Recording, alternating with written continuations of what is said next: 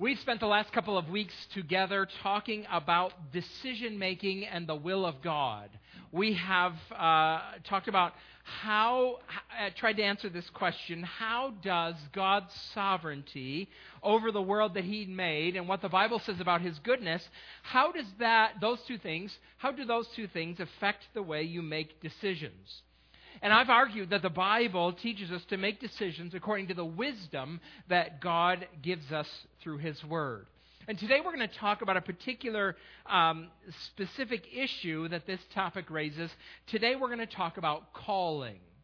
Calling. Now, if you don't speak fluent Christianese, if you haven't been around the church for too long, let me explain what we Christians sometimes mean when we use the term calling. The way we use it, calling is a certain sense, it's an impression, a conviction or a leading that God gives people that provides specific direction for their occupation. We almost always use the term calling to talk about a pastor or a missionary, a full-time vocational worker. Pastors and missionaries are called people. And in order to become a pastor or missionary, you need to be able to describe your calling. You need to be able to tell the story about when it was that God specifically, personally, clearly, and directly pointed you out and sent you into the ministry. If you ask pastors and missionaries about this, they'll tell you, some of them will tell you, that remembering your calling is crucial. It's what keeps you going in the ministry. You have to have the sense of calling or you're going to quit. Because Christian people in churches can be mean. And if you're going to be a spiritual shepherd, you have to know your calling, because sometimes sheep can bite. You're not going to be surprised to hear what I'm going to say in the next 10 seconds. Even though we Christians talk about calling this way, and even though we've talked about this for a long time, I don't think that's the best way to talk about calling. I don't think it's the best way to read the Bible when it comes to calling. I don't think it's a helpful way to think about your occupation. I don't think focusing on calling is the best way to follow the will of God. Here are some of my concerns. Aside from the fact that I think it misreads the Bible, the concept of calling sometimes confuses people. Sometimes it keeps people out of full-time ministry who should be in it because they haven't received a call, and sometimes it puts people into full-time ministry who shouldn't be there because God called them, and who are you to question God's calling? The other thing that it does, talking about calling this way, is I think it creates unnecessary barriers between those who are in full-time vocational work and the rest of God's people. I have a calling. The rest of you just have jobs. Right? So here's how I want to proceed this morning. First, I want to talk about how the Bible uses the word calling. Not the way we usually think about full-time vocational ministry. I want to talk about the word calling in the Bible. Second, I want to answer the question that this raises. So if calling isn't the best way to think about your job or your occupation, or who should be a pastor or missionary, how do we make that decision? I'm going to answer that second question two ways. First, we're going to talk about the biblical qualifications. Calling isn't listed anywhere in those biblical qualifications. And then the second thing I want to do is I want to borrow from John Newton. Yes, that John Newton, the creator of the fig. No. John Newton, Amazing Grace, the author of Amazing Grace, John Newton. I'm going to borrow from him. And I want to give you some ideas what he said about how followers of Jesus should think about their work. I hope that will be helpful for all of us this morning. So first, though, let's start by talking about calling in the Bible. And if you have a copy of the Scriptures, I'd like you to turn with me to Matthew chapter 22. Matthew chapter 22 is where I want to direct your attention. Matthew 22. It's a long passage, so I didn't print it out. The rest of the passages that we're going to look at are printed out on that blue handout that's in your bulletin, so that would be helpful for you to follow along if you want. But we're going to look at this passage, this parable that Jesus told in Matthew 22. Now, Matthew 22, the parable that Jesus uses, tells here does not use the English word calling at all. It actually uses the word invite. So whenever you see the English word invite, you should think calling. It's the translation of that very important Greek word kaleo, which means to call or I call. So whenever you see the word invited, think called. If I'm paying attention enough, I might say called instead of invited. Invited is a good translation. He's talking about a party, so it's a fine translation, but it's the word calling is at the bones here. Matthew 22, verse 1. Jesus spoke to them again in parables, saying, "The kingdom of heaven is like a king who prepared a wedding banquet for his son. He sent his servants to those who had been called, invited to the banquet to tell them to come, but they refused to come. Then he sent some more servants and said, 'Tell those who have been invited that I've prepared my dinner. My oxen and fattened cattle have been butchered and everything is ready. Come to the wedding banquet.' But they paid no attention and went off. One to his field, another to his business. The rest seized his servants, mistreated them, killed them. The king was enraged. He sent his army and destroyed those murderers and burned their city. Then he said to his servants, 'The wedding banquet is ready.'" I'm confused about the timing in this story. This banquet's been ready for a long time, I think. "The wedding banquet is ready, but those I called, those I invited, did not deserve to come. So go to the street corners and invite to the banquet anyone you find." So the servants went out into the streets and gathered all the people they could find, the bad as well as the good. And the wedding hall was filled with guests. But when the king came in to see the guests, he noticed a man there who was not wearing wedding clothes. He asked, "How did you get in here without wedding clothes, friend?" The man was speechless. Then the king told the attendants, "Tie him hand and foot and throw him outside into the darkness, where there will be weeping and gnashing of teeth. For many are called, but few are chosen." There's a lot going on in this story. We'll talk more about the details of much of the story when we begin walking through Matthew starting in February. But the image here is not difficult. God's kingdom is like a banquet. It's a banquet that's in honor of his son. And there are invited guests, people who have been invited to this banquet. In the story of the Bible, I think he's talking here about the nation of Israel, the descendants of Abraham. But as Matthew tells us, they did not receive Jesus when he came. They didn't recognize his authority. They were the invited guests, but because of their excuses and because of their hostility, they refused to come. So, the master sends the invitation to anyone. Anyone can come. The good, the bad, anyone. In the parallel in Luke, when he tells this story, the master tells his servants to invite the poor, the crippled, the blind, the lame. Fill my house. Fill my house. Come, come. Anyone can come. Here's the broad invitation to all people. That's the way the Bible uses the word calling. The first way that the Bible uses the word calling, it's the invitation to follow Jesus. The invitation to follow Jesus. And it's broad. It's to everyone. And our church participates in this calling. We are echoing Jesus' words by inviting people to follow him. We do it all the time. This is our mission as a church, to repeat this call. You're invited to come to join in the feast of God. His son is the guest of honor in God's kingdom. We invite children to come on Wednesday night through our Awana clubs. There's a lot of kids here on Wednesday night, this year in particular. Oh my goodness, so many children in this building. We invite students to come through Pyro. Every Sunday morning when we gather together, the invitation is made public. If you're not a follower of Jesus, come. You can follow him. We support workers who serve overseas because we want the invitation to go out to European people and to South American people and to Asian people. We want all kinds of people to come. You can come to the feast of God.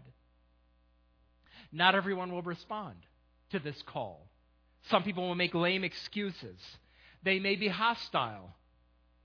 But the call is for everyone. This is one of the ways that the Bible, particularly Jesus, uses the term calling, the invitation to follow him. Now, At the end of the story, Jesus tells us this odd little ending here. Jesus says that there is a requirement to your coming. You have to be dressed appropriately. It's a wedding. You have to wear your wedding clothes. What's he talking about there? We're not going to linger over this for very long, but it does give us a moment to reflect on how Jesus tells us to respond to his invitation. It's interesting. This is the story about clothing. Do you know how much clothing is mentioned in the Bible? If you have any interest in this topic, trace the story of clothing through the Bible and how the Bible talks about clothing.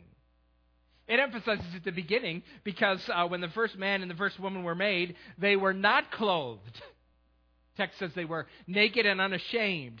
Being made in God's image, standing before Him, they were without sin completely, and before God and before one another, they were unashamed and naked.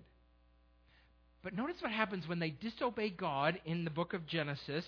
One of the first signs that they know something terrible has happened is that they realize that they're naked and they're ashamed. Ashamed of who they are. Ashamed of what they've done. And God comes, and in a great act of kindness, God clothes them. We human beings still bear that shame. There are pockets of people, you can find them around, that say that really what we need to do is we just need to cast off the shame and forget about the shame and live as if we have no shame. But it's endemic to who we are. We're guilty and we're ashamed. But God has sent His Son to bear our shame. He hung naked on the cross.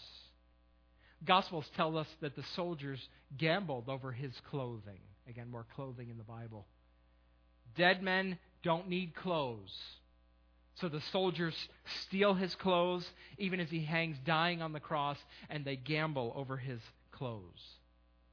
He bore our shame and our sin on the cross. He suffered the wrath of God that we deserved. He died and rose again. And now God gives to all who ask Him life and forgiveness.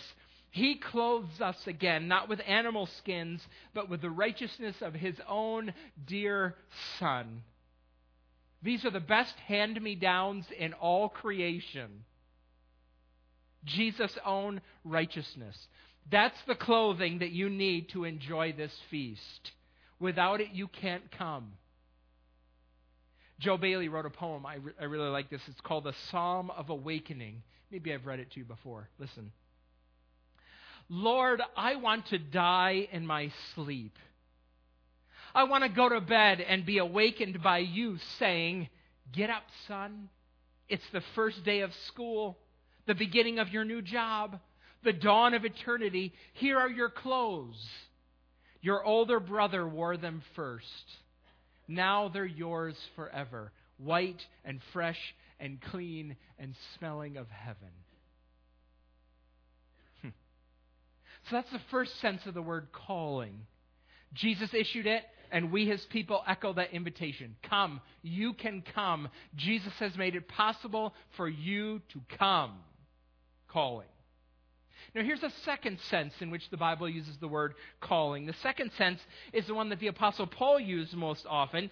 You could describe it as effectually bringing a person to salvation. Effectually bringing a person to salvation. It's determinative. It's effective. It's a powerful call. You can ignore the first call, and lots of people do. You cannot ignore the second call. He calls, and you answer. Now, we already read, Jared read so well for us, from Romans chapter 8, one of those passages that uses the phrase calling that way. Look again at Romans 8:28. And we know that in all things God works for the good of those who love Him, who have been called, there it is, according to His purpose. For those God foreknew, He also predestined to be conformed to the image of His Son, that He might be the firstborn among many brothers and sisters.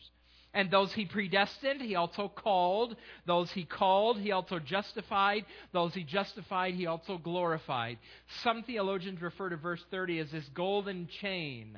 So, if you are predestined, you will be called. If you are called, you will be justified. If you are justified, you will be glorified. They go together without doubt. And you can put any part together. If you're predestined, you're going to be justified. If you're justified, you'll also be called. If you're predestined, you'll also be glorified. They just hang together. Because this calling that Paul's writing about is a certain and sure thing. It's effective. It's powerful. So much so that the Apostle Paul could talk about followers of Jesus as the called. In The Silver Chair, C.S. Lewis writes about this a little bit in the wonderful way that he does. In The Silver Chair, the main characters, two little children, Jill Pole and Eustace Scrubb. If you're looking for names for your children, I don't recommend Eustace. But if you want,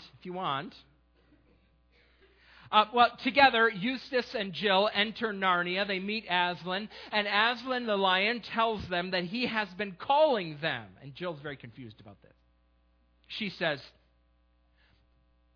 I was wondering, could there be some mistake? Because nobody called me and Scrub, Scrub said we were to call to Aslan, and perhaps he would let us in, and we did, and we found the door open. And Aslan says to her, you would not have called on me unless I had been calling you.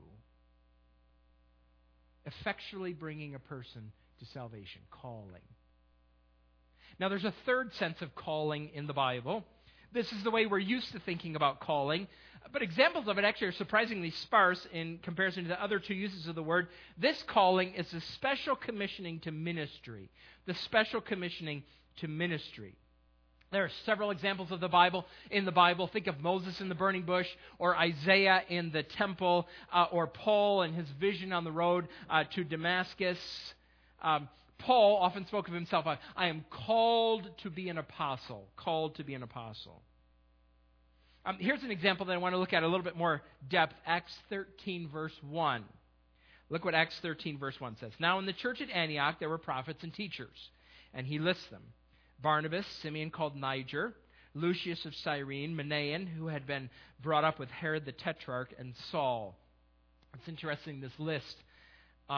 It would have been wonderful to be a member of the Church of Antioch. You have a variety of nationalities, a variety of ethnicities, a variety of financial situations, of diverse background spiritually before they became followers of Jesus. I bet there were a lot of reasons for them to argue with each other and to love one another. It would have been great. Well, keep going. While they were worshiping the Lord and fasting, the Holy Spirit said, set apart for me Barnabas and Saul for the work to which I have called them. There it is. So after they had fasted and prayed, they placed their hands on them and sent them off. Now the text doesn't tell us how the Holy Spirit spoke. Maybe he spoke audibly. Maybe. I think it's more likely, in keeping with the book of Acts, I think it's more likely that he spoke through a human prophet. Some human prophet, while they were praying and fasting, spoke, moved by the Holy Spirit, spoke this message from the Holy Spirit. The specific calling from God, the first mission from the church outside of the Middle East. Leave the Middle East and go. Go to where I'm going to call you. Then, in Acts 16:6, there's another call. This is the Macedonian call, if you're old enough to remember the song Send the Light. It's verse 2, verse 3, one of them. We have heard the Macedonian call. Send the light, send the light. Some of you will recognize that. But look at Acts 16:6. Paul and his companions traveled throughout the region of Phrygia, it's cold, and Galatia, having been kept by the Holy Spirit from preaching the word in the province of Asia. Isn't that surprising? How did the Holy Spirit stop them from preaching in Asia? What did he do? They don't know. But he keeps at it. When they came to the border of Mysia, they tried to enter Bithynia, but the Spirit of Jesus would not allow them to. What was that like? I don't know that either. So they passed by Mysia and went down to Troas. During the night, Paul had a vision of a man of Macedonia. Macedonia was across the sea, the Aegean, I believe, standing and begging him, "Come over to Macedonia and help us."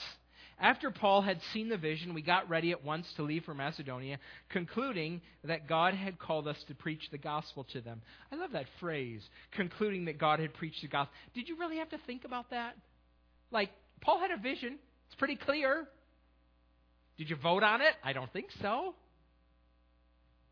We see examples of this through the Bible. These passages have been used to teach you that to know God, that God's will for your life, if you want to know what God's will for your life and vocational ministry is, you have to have some sort of experience like this. Some sort of impression, conviction, leading that God is indicating what you're to do.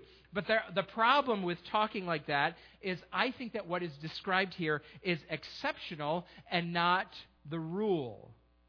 It's the exception and not the rule. I don't think we should make this mandatory for pastors and missionaries.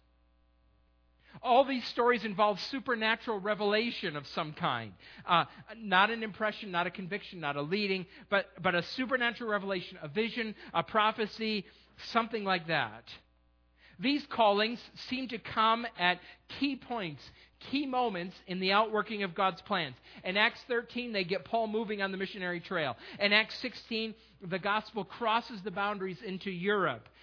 New places, new missions, new works. God's moving the church along. It's interesting, how does Paul decide to go on his second missionary journey? Did you ever think about that? So Acts 13 is his first. How does he decide to go on his second? Well, Acts 15 tells us. Acts 15:36. Why does he go? Sometime later, Paul said to Barnabas, "Let us go back and visit the believers in all the towns where we preach the word of the Lord and see how they are doing." It's not the Spirit here sending them out, at least not directly. It's the concern of the Apostle Paul. His pastoral concern for the men and women who became believers on the first journey. Paul's thinking strategically. Paul's thinking pastorally. That's how he is moving here. Now, I have a suspicion about what some of you are thinking. You might want to complain like this. You might want to say, "Hey." I answered a hey, that's okay. Hey. You keep criticizing impressions and leading and convictions.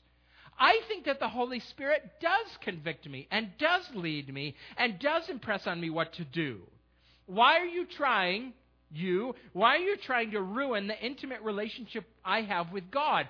All you want to talk about is wisdom, which is just intellectual. It's not spiritual. It's not relational. Why are you taking this away from us? I understand that objection. It's a good question to raise. I have two responses to it, things I want you to think about. First, I am not denying at all that God can speak to his people through impressions and leadings and convictions. Remember last week I said, I quoted somebody whose name I can't remember, never resist the impulse to pray. Try to live by that. I don't know where the impulse comes from, sometimes various places. If you want to tell me about your calling experience, I would enjoy hearing about your calling experience. But what I'm concerned about is the idea that those impressions are sufficient indications of what God wants you to do. Take those impressions, those convictions, those leadings, let's hold them up to the Scriptures to think about them together. That's what I want to emphasize here. Let's be wise in how we think about those impressions, convictions, leadings. Second, here's something that I want to suggest to you very tentatively. I won't sound tentative, but I want to suggest it to you tentatively. And I want you to think about it. I wonder if there is a connection between this longing for this intimacy with God, this connection with God, if there's a connection between that longing and a disconnection from other followers of Jesus. Follow me here. Christianity is a personal faith. Jesus calls us friends. The Holy Spirit comes to indwell within us. That's true. Christianity is a personal faith, but it is not a private faith. I don't think that normal Christianity consists of me and God forever together, period. But me and God and His people together. God speaks to us through His Word as we come together. He comforts us through His people. He serves us through His people. He protects us through His people. He leads us through His people. See, the New Testament would be confused by followers of Jesus who say that they're intimately acquainted with Jesus but have no connection to His followers. The New Testament would be very confused by that claim. I wonder if some of your dissatisfaction with my caution about impressions or leading is tied to isolation from God's people. Look at how Peter wrote about this in 1 Peter 4:10. Each of you should use whatever gift you have received to serve others as faithful stewards of God's grace in its various forms. If anyone speaks, they should do so as the one who speaks the very words of God. If anyone serves, they should do so with the strength God provides, so that in all things God may be praised through Jesus Christ. To Him be the glory and the power forever and ever. Amen. Speak the words of God. Serve with the strength of God. There's more to be mined from the community of God's people than you probably realize. I think one of the ways that we should think about following the will of God is following the will of God in the context of God's people. Do you have fellow followers of Jesus who will help you make important decisions about your job, about your house and what you want to buy, about relationships that you want to start, about a family that you want to grow? Do you have followers of Jesus that you trust, that know you well enough and can point out things to you about your life and who will tell you if you're being crazy? Do you have fellow followers of Jesus who can help with that?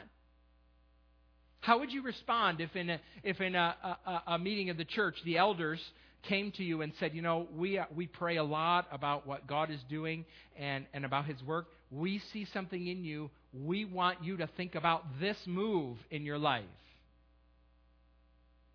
Do you have a relationship with people that would be possible, or that would be a conceivable thing? Because God works through His people. Now, I have a little bit of time, and I want to answer this very important question. If this personal subjective moment of conviction is not the standard for missionaries and pastors, then how do we tell? What is the standard? And I want to answer that question by reading Paul and quoting John Newton. All right, let's look at Paul first. How do we know who can serve as pastors and missionaries? Paul tells us who's qualified. The biblical qualifications are listed twice. We'll read the ones from Titus 1. This is important because we're in the process of nominating elders. It's a good time of year to read this passage. An elder must be blameless, Titus 1 says, faithful to his wife, a man whose children believe and are not open to the charge of being wild and disobedient.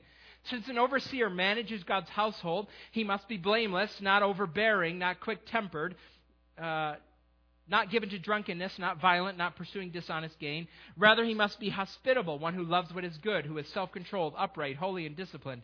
He must hold firmly to the trustworthy message as it has been taught, so that he can encourage others by sound doctrine and refute those who oppose it. Notice there's nothing about calling in here at all. It doesn't say anything about that. Isn't that interesting? What are the qualifications? What does it say? An elder, a pastor, must be 4 things. 1, a man. We can talk about this some other time. This is about elders and pastors, not missionaries. They're different categories, but we'll start there. A man. Number 2, he must be spiritually mature. Spiritually mature. Look at all those qualifications. An elder is someone who's making evident spiritual progress in these things. 3, able to lead God's people, demonstrated in the leadership of his home.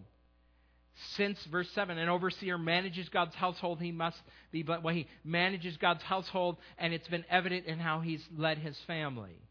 So, able to lead God's people.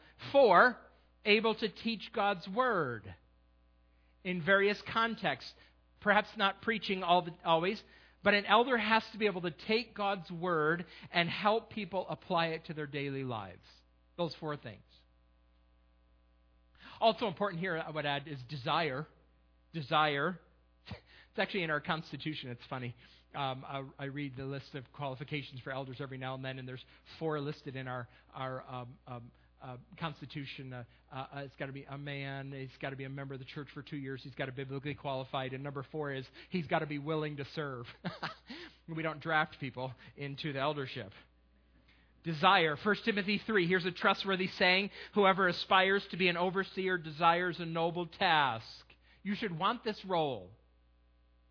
Your desire to do it is more important than your subjective sense of calling. And churches that recognize these qualities in their people may call them into service. But that's different than what we often mean when we talk about calling. It's nothing about calling the way we use it in this passage. How do we know who can serve as a pastor or missionary? The Bible gives us qualifications. Now, how else do we know? How else do we know? And here I want to borrow from John Newton, channeled through Tim Keller. Here's 3 things that all of us should think about when we think about our occupation. Here's the first one. Need. What needs in the world do I resonate with in my community? Don't start with who you are. That's often where people start. They start with who they are and what they like to do and what they want to do. Don't start with you. Start with the needs in the community around you. Are there particular needs in the community around you that move you more? Particular causes or issues that you particularly track with? I think that every follower of Jesus, recognizing the great need in the world for the gospel, should at least consider whether or not they should think about full-time vocational ministry in an unreached area with unreached people. Because that need is humongous. Need. I think this is a good question to ask, too. Some of you should think about this because all you have is a job. You have a job. And all you think about that is just a job. And some of you are tired of your job. I understand that because jobs are hard. No, we live in a world, a broken world. There's thorns and thistles everywhere. And we have jobs. Maybe you have a job, you're tired of it, you can't get out of it, you just have a job. Maybe you should start to think about the need that your job is meeting. You have a job. How is God using your work to meet the needs of people? If you start thinking about your work in that way, it might change how you view the job that you have. What needs that people have are you meeting with the work that you already have? You should think about that. Second on John Newton's list, ability. Ability. Here's where you think about yourself, and to do this well, you need the input and advice of others. So, what abilities do you have? The church is made up of people who have different gifts and different skills. Frankly, I confess, I struggle with envy over some of the things that some of you in this room can do. It would be so useful for my life if I could do what you do. We're at different stages in maturity. We have different levels of personal energy. We have different tastes. We have different preferences. You have abilities, different abilities. Third, the third word, opportunity. Opportunity. Where do the community's needs and your abilities meet? That's an opportunity. It's a place where you can serve. And it is a place where God can equip you and enable you to serve well. If you think about what you do and run it through that list, does it point you in directions? Does it guide you in a path that you should take? Some of you may say, there's a need for the gospel in this unreached part. And I do have abilities, I think, that would work in that area. And that's the opportunity. I should go and take it. So that may be God leading you in that direction. As I finish, look at Isaiah 28, 24 to 26. I love this verse. It's wonderful. When a farmer plows for planting, does he plow continually? No. Does he keep on breaking up and working the soil? No. When he has leveled the surface, does he not sow caraway and scatter cumin? Does he not plant wheat in its place, barley in its plot, and spelt in its field? His God instructs him and teaches him the right way. Isn't that an amazing verse? God teaches farmers how to farm.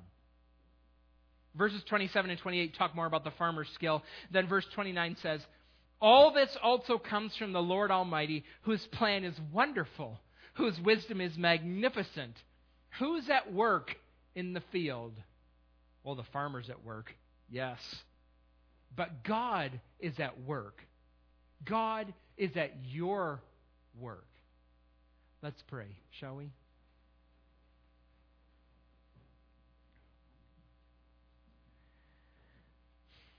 Lord, I come before you this morning, and I am thankful to you for your mercy in my life. Lord, I'm thankful for this time that I have had with your word, and this 20 years ago, the church had a need for a pastor, and I had training in it, and the need and ability met in this opportunity, and I've been pursuing it, and I am thankful to you for it.